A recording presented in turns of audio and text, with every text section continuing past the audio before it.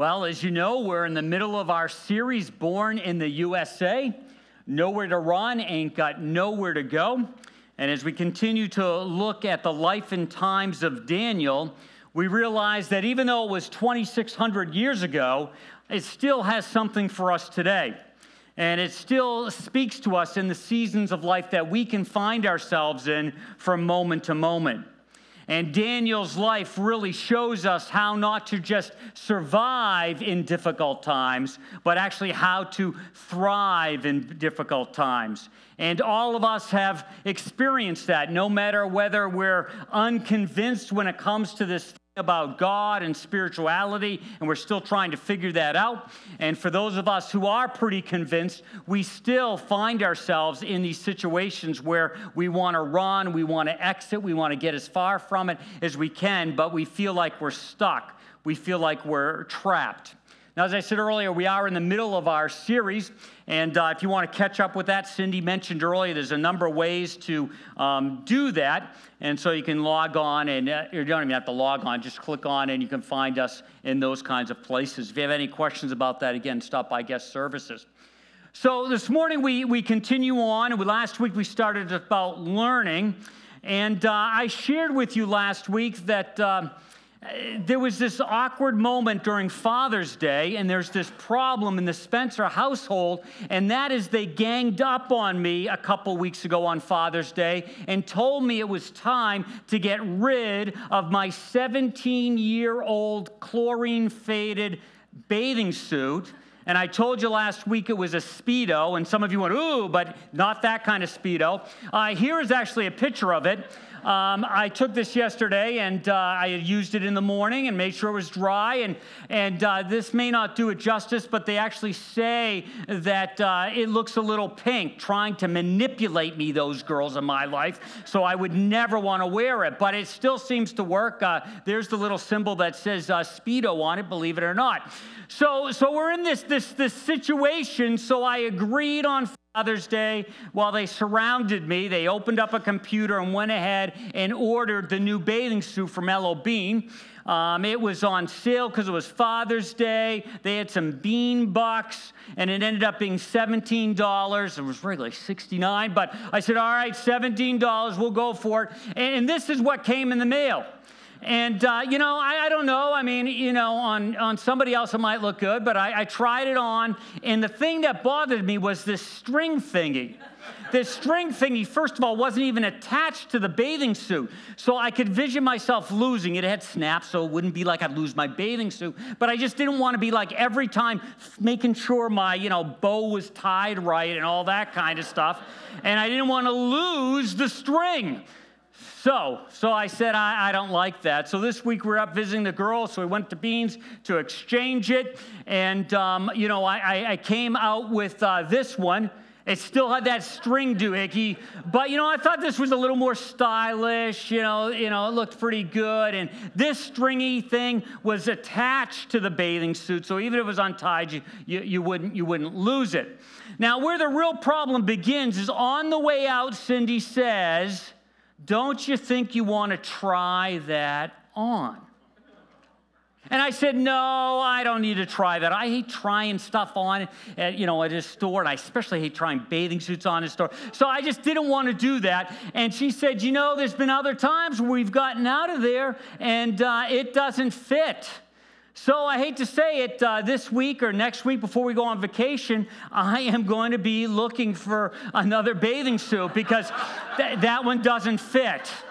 And unfortunately, it doesn't fit because it's actually too big for me. That was good news. But it does not fit. And so back up to Beans. We'll have to suffer through a Starbucks. And I'll have to, of course, walk through an Apple store up there at Eastview. But, I should have known. It was a lesson I've learned time and time again. Sometimes I luck out and it does fit. But there's many times where it doesn't fit. And last week we began to look at learning, and the whole idea of last week's story is that Belshazzar should have known better. He should have learned the lesson. He should have understood it.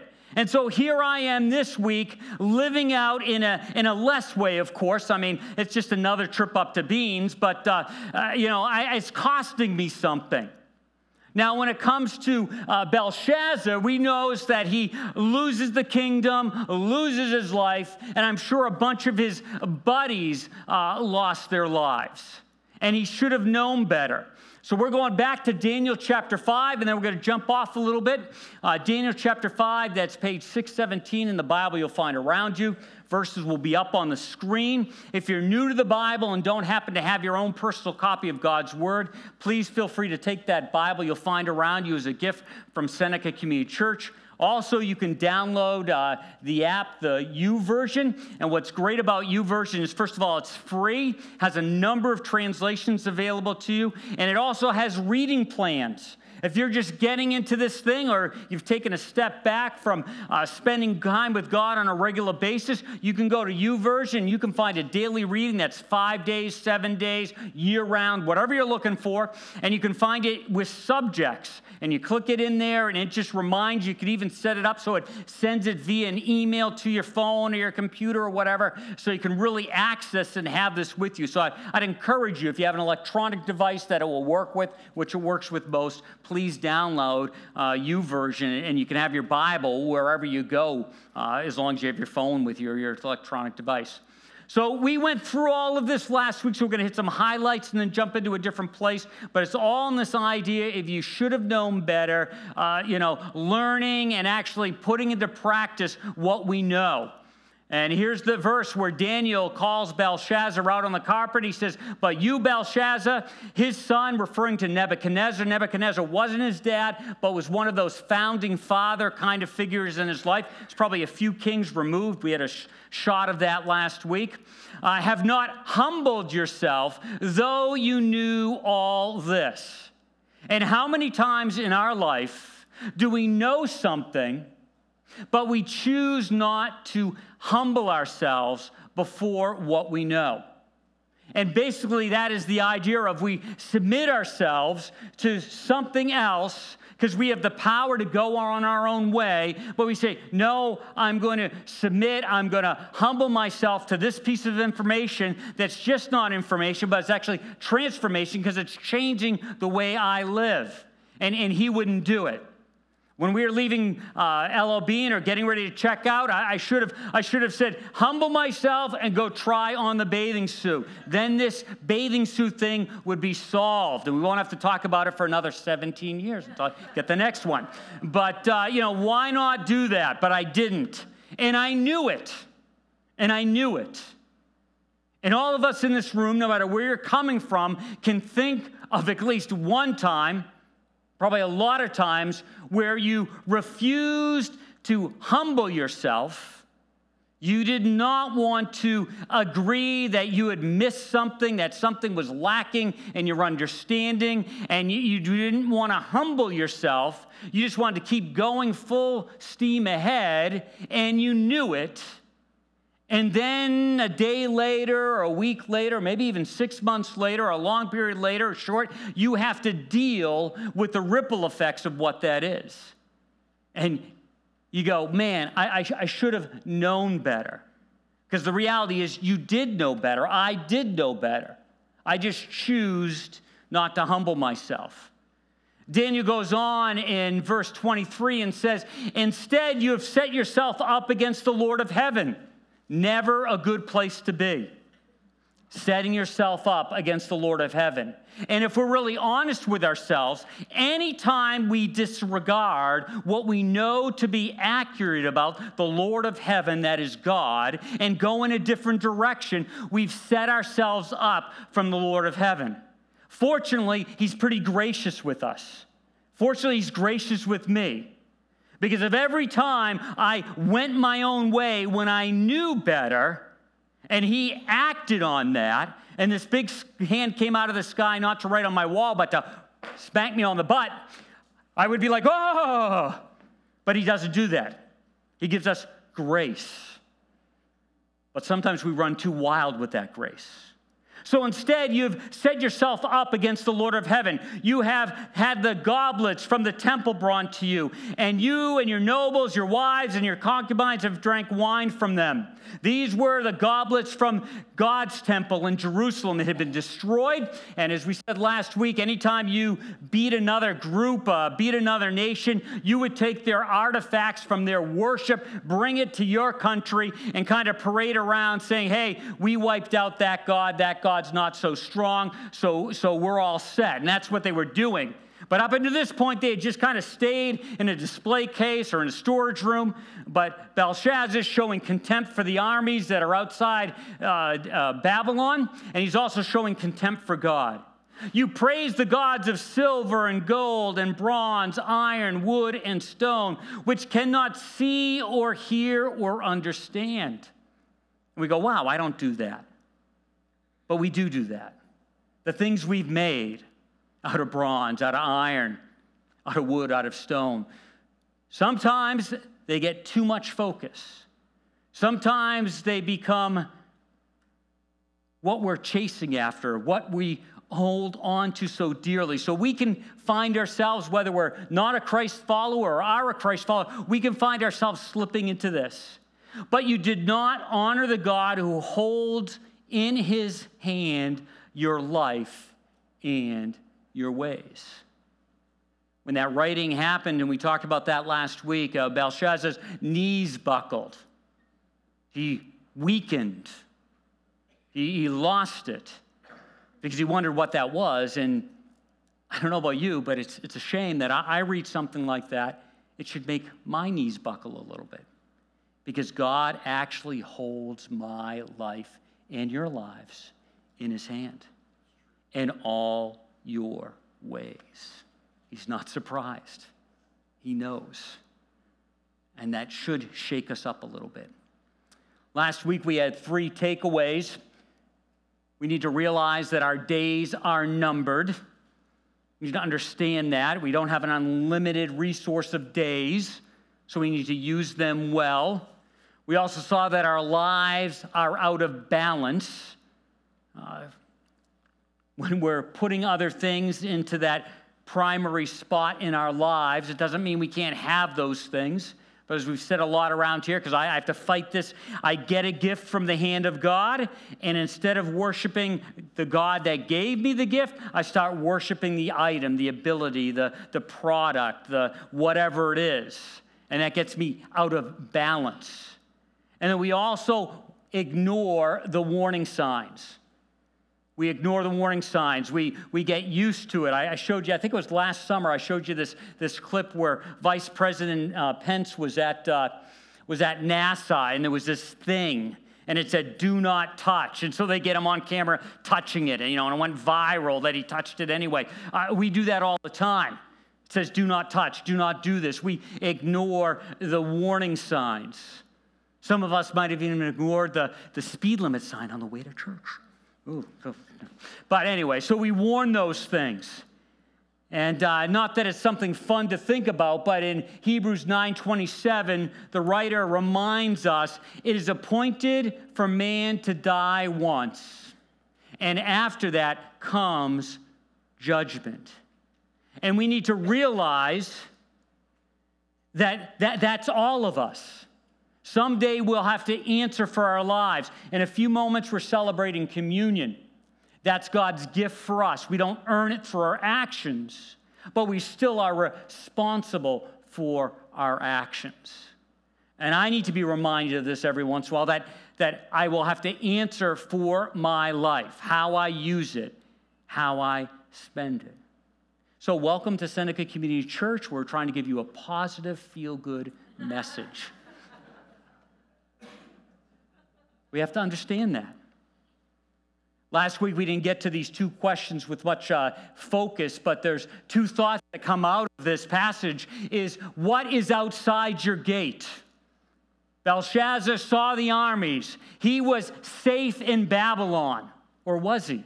We described that city, how thick the walls were. It was invincible. And because he felt that he arrived, he felt that he was all set, He scoffed at the armies outside the wall. You and I can sometimes think we're at a place where what's outside the wall that's looking to take something from our lives, destroy our lives, whatever. We see then, and we're not really aware of that. We don't actually see it. We see it, but we don't see it. And that's not to make us feel fearful, but we're almost ignorant in the sense that we're not even opening our eyes to the possibilities. We don't realize what's outside our gate, what's outside our walls. And so we're careless. We're a little arrogant. We're a little complacent. We feel safe. And we see others who are dealing with that, and we say, that will never be me. Sometimes it makes us feel even more safe because that won't happen to me. Remember a pastor acquaintance of mine who was very staunch on being pure and all these kinds of things. At 62, to everyone's surprise, he strayed and he had an affair. And he almost lost everything. A year or two earlier, if you had spoken to him, he would have said, oh, that's outside my gate, but I'm not even aware. I don't even see that. Yet all of a sudden, he was entangled in it. He lost his church, almost lost his wife, lost the respect of his kids, and now, probably 7 years later, he's still trying to rebuild all of that. What's outside your gate? What's outside of the gate of your entertainment choices, your computer choices, your music choices that reinforce things that would cause you maybe to not be so aligned with God's preferred will? What's outside your choices when it comes outside the gate when it comes to your relationships with the most important people in your lives, your spouse, your family, your children? What's outside the gate? Do you see it? Belshazzar didn't see it, and he actually showed contempt for it. He played with fire in his lap, and he'll get burned for it. And then God writes those words on the inside wall of this big banquet hall where 1,000 of his friends are just partying all night, and it included all the bad things that happen when alcohol flows, and there's lots of wives and concubines and et cetera, et cetera, et cetera. Writes those words. And we have to ask ourselves, what is being written on the inside of our hearts, the walls of our hearts? What's being written there? What's on the outside and what's working its way inside? What's our thoughts about? What's our values about? Where do we go close to the edge, too close? Not thinking about other people, but thinking about ourselves. What would God write on the inside of the wall of your heart in this moment, if he could? And maybe he already is. Maybe there's some lack of peace. Maybe there's some tension in your life. Maybe there's some areas where you don't feel good about it, but you keep pushing in that direction because in reality, he has written on the inside of the wall of your heart. You've let the outside come in. Last week, not this week's, but last week's bottom line was ignoring is the manure that makes troubles grow. Not that I'm any perfect person, but when someone comes in with a situation unfolding in their life, most of the time it's not because I have any great wisdom and I speak into their life and they're there to hear that. And most of the time they knew it. It wasn't something new. They just ignored it. And now they're dealing with the manure, the fertilizer that is growing problems and heartache into their life. And the level of the hurt is now so strong that they're coming in to see if I can help them. And they basically know the answers because they've ignored it. They haven't seen it. So when we think of Belshazzar, we need to really be mindful of this idea of the outside, inside. Usually we talk about what happens in the inside gets out, and that's absolutely true. Your thoughts, your dreams, inside shows up in actions. But we also have to be very mindful that what is outside the walls can get on the inside. And when it gets in the inside, it sinks our lives. You ever seen those motivational posters? I came across the opposite side of that's called despair.com. And I love this one, mistakes. It could be that the purpose of your life is only to serve as a warning to others. And that's what we see with Belshazzar. It's a warning. It's a warning. And when the water gets inside, when what's outside gets inside, life starts to sink. You know this, you've probably heard this a lot of times. Ships don't sink because of the water around them. Ships sink because of the water that gets in them. Don't let what's happening around you get inside you and become the handwriting on your heart's wall, sinking you.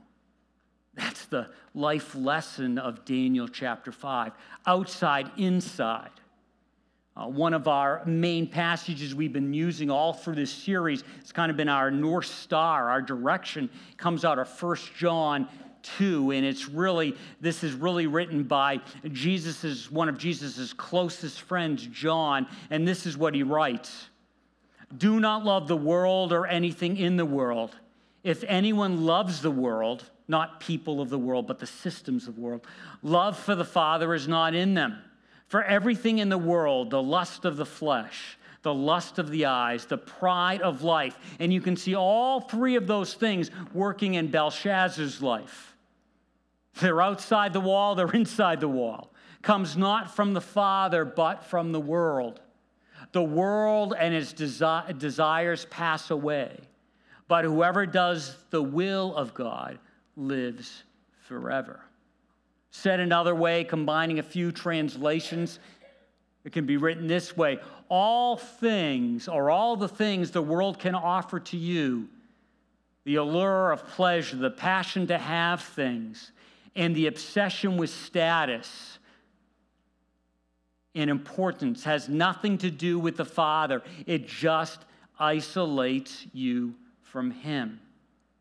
It's not the first time I've shared that verse. But how many of us are living in that place of isolation because we know it but don't live it? Now, when I talk about the outside, I really think that you and I should, if we could think about it this way, really we should live Gore-Tex lives. Say, Gore-Tex lives? What's all that about? Well, to really appreciate Gore-Tex, you do got to get out in the rain. You do need to let the water touch you, but what is wonderful about Gore-Tex is the way the membrane is made, and I can't go into the scientific thing, but I can look at this picture and kind of get it, is water droplets are bigger than water vapor, than sweat. And when you wear a Gore-Tex jacket and it's raining, the water stays on the outside.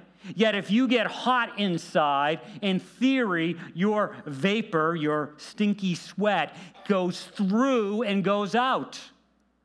And so it's a beautiful thing. I can remember getting my first Gore-Tex jacket when they first came out. They were extremely expensive. And I couldn't wait to get out in the rain and test it out. I just couldn't wait to get out there. And of course, it didn't rain right off, so I had to wait a few days. I thought about getting in the shower, but I didn't do that, because I just wanted to test this out. This is so cool, this Gore-Tex stuff. And that's really how you and I, as Christ followers, ought to function. It's not that we get into a holy huddle and separate ourselves. We're aware of what is outside us. But we live in such a way, Christ has changed our heart in such a way, is changing our heart in such a way, that when it comes to being out there, the rain, the things around our gate don't get in.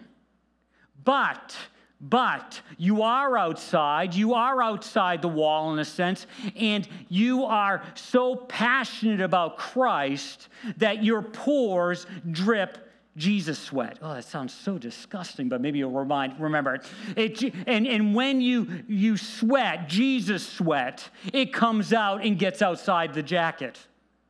It leaves. So as you and I go through the world, and as we're thinking about what's outside the gates, we're not scared. We show prudence. We talked about that last week. But what's in your heart, what's transformed by the love of God, what's being transformed comes out of your heart and goes through and gets out on the outside. Again, if I had a Gore-Tex jacket and it never rained, I wouldn't be happy with it. I want it to rain. I want to go out there and watch the water bead out on the outside. And if I'm getting warm, if I'm working out, if I'm backpacking, I want to know that I don't get overheated on the inside because the vapor gets out. And so we ought to live Gore-Tex, Christ-following lives. We're aware of outside the wall. Doesn't get in. Doesn't get inside. But what is inside does get outside as we live our lives and live in the real world, not in a secluded, isolated place. Jesus demonstrates this in his temptations. And he demonstrates really what is talked about in that John passage. If you want to get into all the theological study, you could draw a comparison. You could even go back to Adam and Eve and the fall, and you'd see those three areas. We're not going to go into all that depth, but they all fit together. So if you want to turn over to Matthew, we're going to see how he deals with, in a sense, what's on the outside and how he lets what's in the inside come out. But what's on the outside doesn't get in. It doesn't make it any less real. It doesn't make it any less struggle. You read in Hebrews, you'll see that Jesus was tempted in every way that you and I were. But he didn't give in to that temptation. Temptation's not wrong. What's outside the gate is a part of living on the planet. With Jesus, it didn't get inside. And that makes him able to give his life for us, and we'll celebrate that in communion in a few moments. Because he lived such a life, he can offer his life as a perfect sacrifice, offering us forgiveness. So Jesus, we read in chapter 4 of Matthew, beginning in verse 1, "Then Jesus was led by the Spirit into the wilderness to be tempted by the devil. After fasting 40 days and 40 nights, he was hungry." Okay, I get that, but it's showing that he's fully human, he's fully engaged. The tempter came to him. In his moment of weakness, if you say, in his moment of exhaustion, that's where the heat really comes on. And we're going to see that sometimes you and I, when we're looking outside the gate, if we could classify all those things outside the wall, outside the gate, would fall into three major categories. You could drop one in each of these three buckets, most of them. And the first one is that we buy into this idea, I am what I do. That's outside the gate. And at first glance, you go, well, what's wrong with that? But there's a line where I am what I do becomes a problem. And when that thinking outside the gate gets into the heart, there's writing on the wall. When all my value as a human being is what I can do, what I can offer, we've got things mixed up. Christ followers, for those of us who've said yes to Jesus, asked for forgiveness, it's so easy for us to slip back into this idea that it's our merit that earns our relationship with God. And that is so far from the truth. Now, what I do does matter, but I am not what I do. We see it unfolding in Jesus' life. The tempter came to him and said, "If you are the Son of God, tell these stones to become bread." Jesus answered, "It is written, man shall not live on bread alone, but on every word that comes from the mouth of the Father. And the idea here is he's like saying, you're hungry, you need sustenance. You need to take care of yourself. You are what you do. You're a bread maker. You can make stones into bread. Amazing. You're God. Now do it. Be satisfied. And he won't do it. Because my satisfaction doesn't come from who I am, what I do. That doesn't mean we can't take pride and feel good about a job well done. But there's this little tipping point where all of a sudden it crosses the tipping point, and now we're saying, I have worth because of what I do. And then when we see somebody else doing something better, differently, or they have more abilities, more talents, then it affects our self-worth. And that's not supposed to happen. And also there's this idea with this turn the stones to bread. There's this idea of I am what I do, and there's this allure of pleasure. Again, satisfying myself, being self-satisfied with I can take care of everything. And Jesus, just a few verses earlier, hears God say to him, and a voice from heaven said, "This is my Son, whom I love. With him I am well pleased." God loves us. He's pleased with us. Now, in Jesus' case, he lives a perfect life. And what's amazing is what we celebrate with communion is that he has forgiven us, and God looks at us through what Christ did for us. He says, put me on, and you're all set. Put me on. It's not what you do because you can't do it enough. Your good is not good enough. My good is not good enough. And instead of saying, so I'm not going to have anything to do with you, he provides his Son. And his Son willingly gives his life for us. God knows this. God loves his Son and says, whom I love, I'm well pleased. Some of us need to post that verse somewhere in our life because we forget that God really loves us. Sometimes we think God just tolerates us. He's supposed to. He's God. He's supposed to. That he just tolerates it, and he's not pleased with us. He loves us.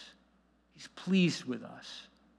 Has there ever been a time where a younger child they've messed up, they've broken something, and you just need to verify that you do love them. It's not what they do. And you just pick them up and you show that you're pleased with them. It's in spite of their behavior that you love them. Again, that's not a license to go off the rails, but it's this idea, I'm not what I do. And sometimes outside the gates, there are all these kinds of activities that are connected with the idea that if I do this, that increases my self-worth. And so we're very busy. We're very active. And we don't realize that that's the case. And we try to satisfy ourselves. Paul writes this, saving is all his idea and all his work, and all we do is trust him enough to let him do it. It's God's gift from start to finish. We don't play the major role. If we did, we'd probably go around bragging that we've done the whole thing. Probably so. No, we neither make nor save ourselves. God does both the making and saving.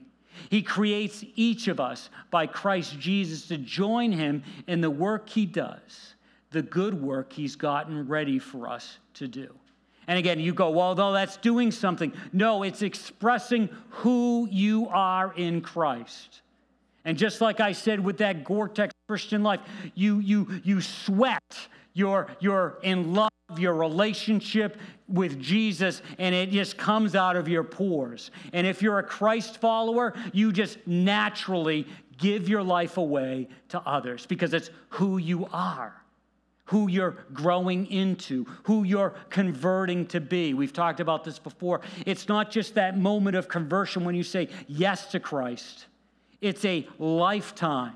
It's working out your salvation, not working for your salvation. It's working out your salvation where you're integrating it into your everyday life.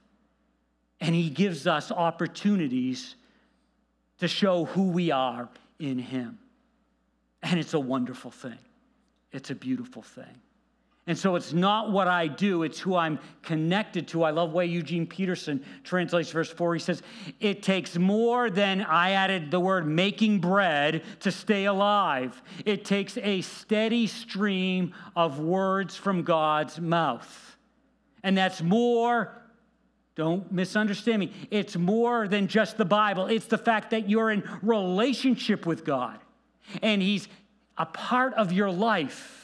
And He's leading you and directing you and guiding you. Where do you find that out? In His Word, yes. But hopefully that gets into your heart, gets into your psyche, gets into your life, so it just naturally comes out as you move through life. See, it's not what you do. It's who you're connected to, who you're tied to, who you're in a relationship with. Not what I do. So as you look at the outside of your gate, you have to ask yourself, do I lean into this value system that I am what I do? And that can affect those who are still trying to figure out and are unconvinced about God in their life. But it can really affect those of us who have said yes to Christ, because all of a sudden it's what I do or what I don't do that adds value to us. And we see others who are on the other side, and it makes us, we might not even say this out loud, but we think, at least that's not me. That's outside the gate. Don't let that get inside the heart. Also, I am what I have. This is huge. I am what I have. I am what I've saved. I take my identity from those things. The devil brings Jesus to the holy city, Jerusalem, and had him stand on the highest point of the temple. If you're the Son of God, he says, throw yourself down, for it is written, He will command His angels concerning you, and they will lift you up in their hands, so that you will not strike your foot against a stone. Jesus answered, it is also written, do not put the Lord your God to test. In other words, don't set things in motion where God has to bail you out. Don't be foolish with your life. When you're foolish with your life, then you're on the other side of it and you're going, God, I need your grace. I need a buyout right now. Try not to do that. Don't put the Lord your God to test. But the devil's trying to get Jesus to say, you know what I have? I have power. I have angels at my disposal.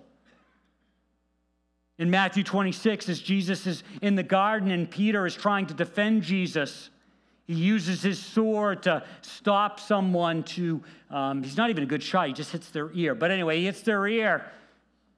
And he's doing this, and Jesus says, I have 12 legions of angels at my disposal.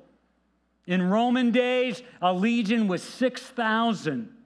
Jesus is saying, I have 72,000 angels at my disposal. I think he's all set. I think that's like really good combat if you have 72,000. I think one would probably be good enough, but he has 72,000.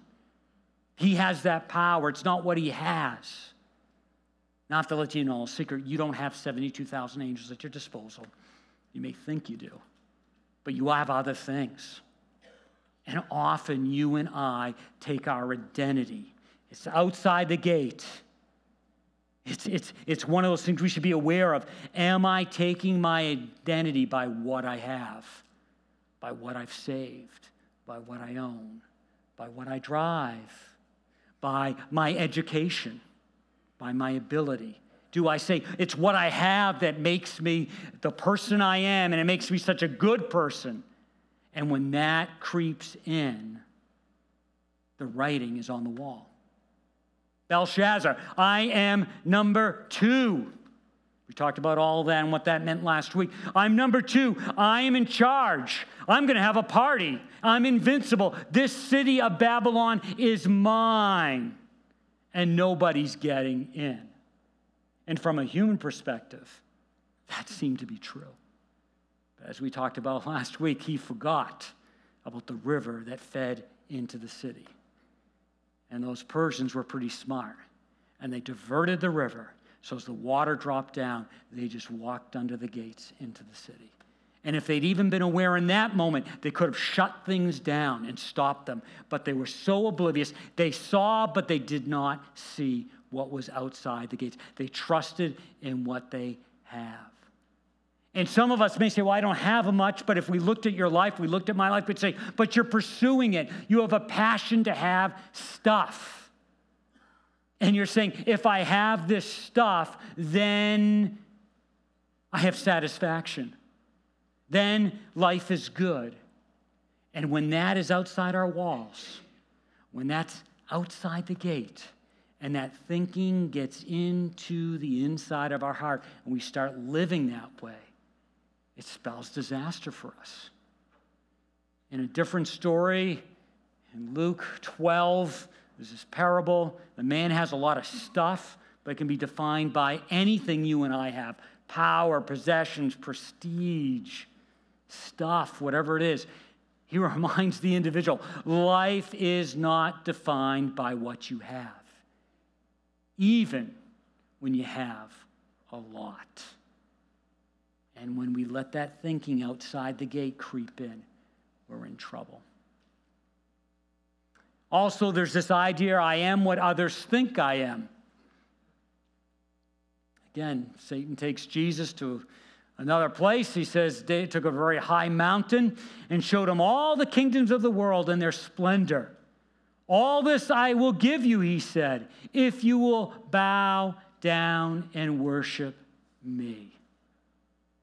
Jesus said to him, away from me, Satan, for it is written, worship the Lord your God and serve him only. Then the devil left, and his angels came and attended him.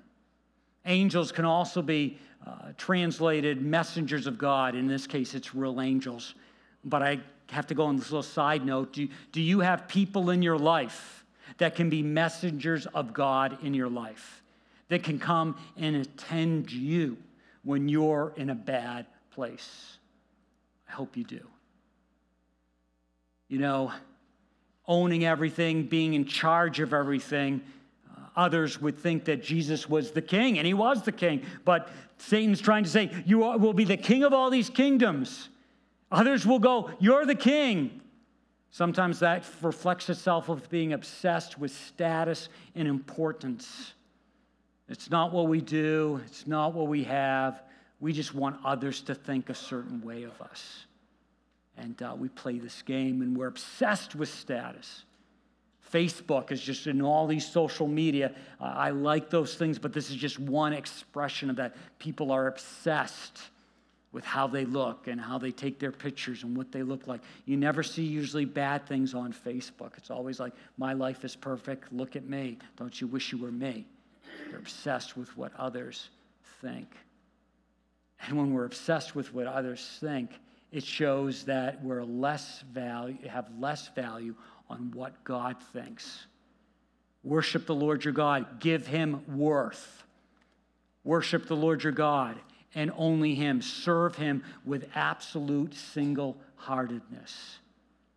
You see, when we value what others think, I am what others think of me, then it affects our worship. It affects the single-heartedness of trying to follow God in our lives. We're saying, Joe Schmuckatelli, I care what he thinks more than what God thinks, so that affects my behavior.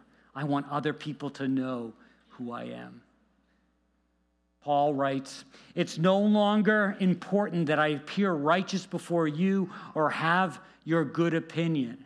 And I'm no longer driven to please God. What he means by that is he realizes that his relationship with God is not driven by what he does.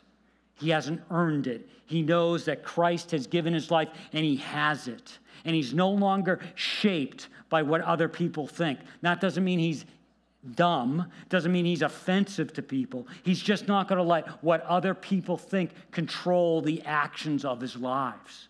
And he's not going to live in this worried, I am what I do, I am what I have, but especially I am what I do, and that's what impresses God. He's not going to get stuck in that. He's going to continue on. He's not going to be held captive by that. Earlier I mentioned that you can do this on your own, that Genesis 3:6 shows these three areas also. So this morning we're thinking about see what it is on the outside before you see it on your inside. See what is on the outside before you see it on the inside. So as you look at what's outside your gates, outside your walls, really see it. Don't have a sense of arrogance. Don't have a sense of entitlement. Really see what's on the outside. Because if you don't really see it, you don't digest what that is, before you know it, you'll find those things on the inside. And God will write those things on your heart and remind you. You see, he knew it all the time, Belshazzar did. He wouldn't humble himself. He wouldn't do these things. And you and I can find ourselves in the same place. Now, before we totally shut things off and we move into communion, I want you to think about this. Why did Daniel see what was on the outside? And why was Daniel able to interpret the writing on the wall? Why was that? It's because he was full of the Holy Spirit. And you say, well, what does that mean? We worship a triune God, Father, Son, Holy Spirit. One God in three persons. I can't tell you how that all works. Some of that is a mystery. It'd be a lot easier for me to think that there were three gods that just got along.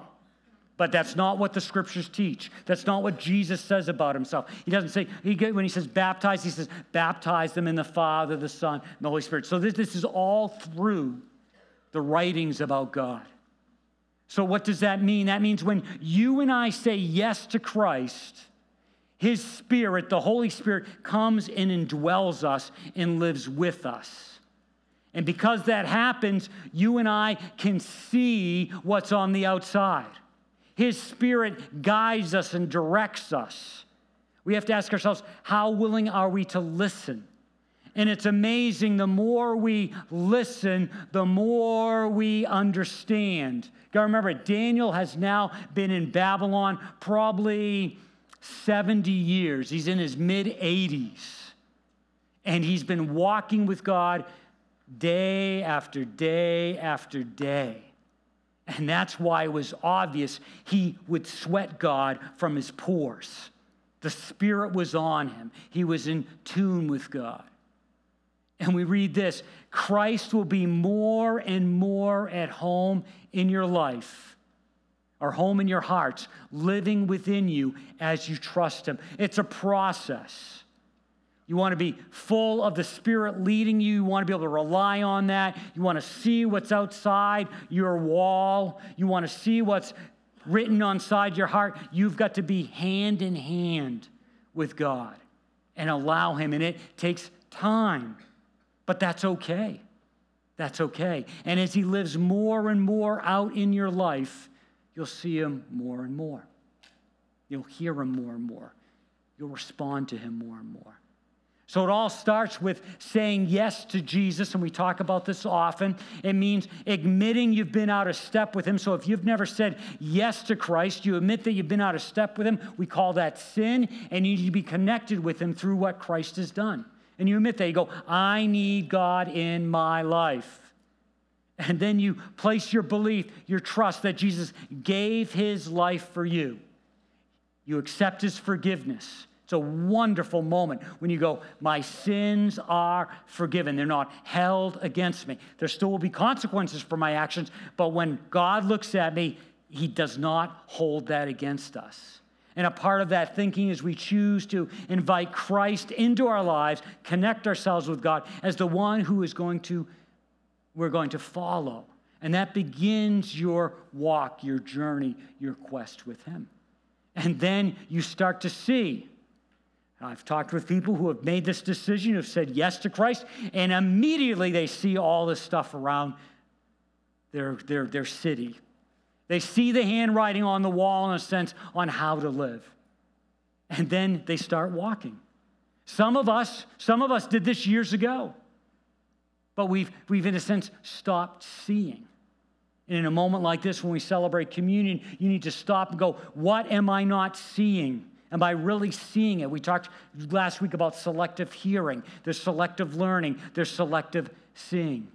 I'd encourage you, if you're thinking about making a decision for Christ, if you've made a decision, you want to say yes to him, you've thought about where you are and where you want to be, you might want to check one of those little boxes off on that connected card so we know, so we can come alongside you and help you in this new journey.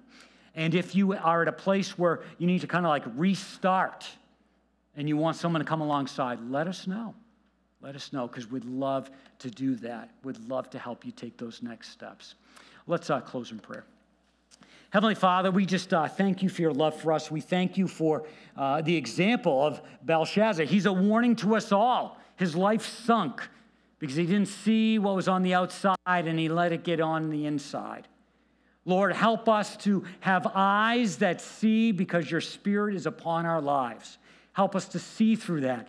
If there's anyone here this morning that has not said yes to you, we pray that even in this moment, they're thinking, I acknowledge my need, I believe, and I choose to follow you. And right in this moment, they can go from someone who can't see to someone who can see. And for those of us who have been able to see for a lot longer, help us to really see. Help us to take inventory and digest what we're seeing on the outside of our walls of our life and to ask what is being written on the inside wall. We ask all of this in Jesus' name. Amen.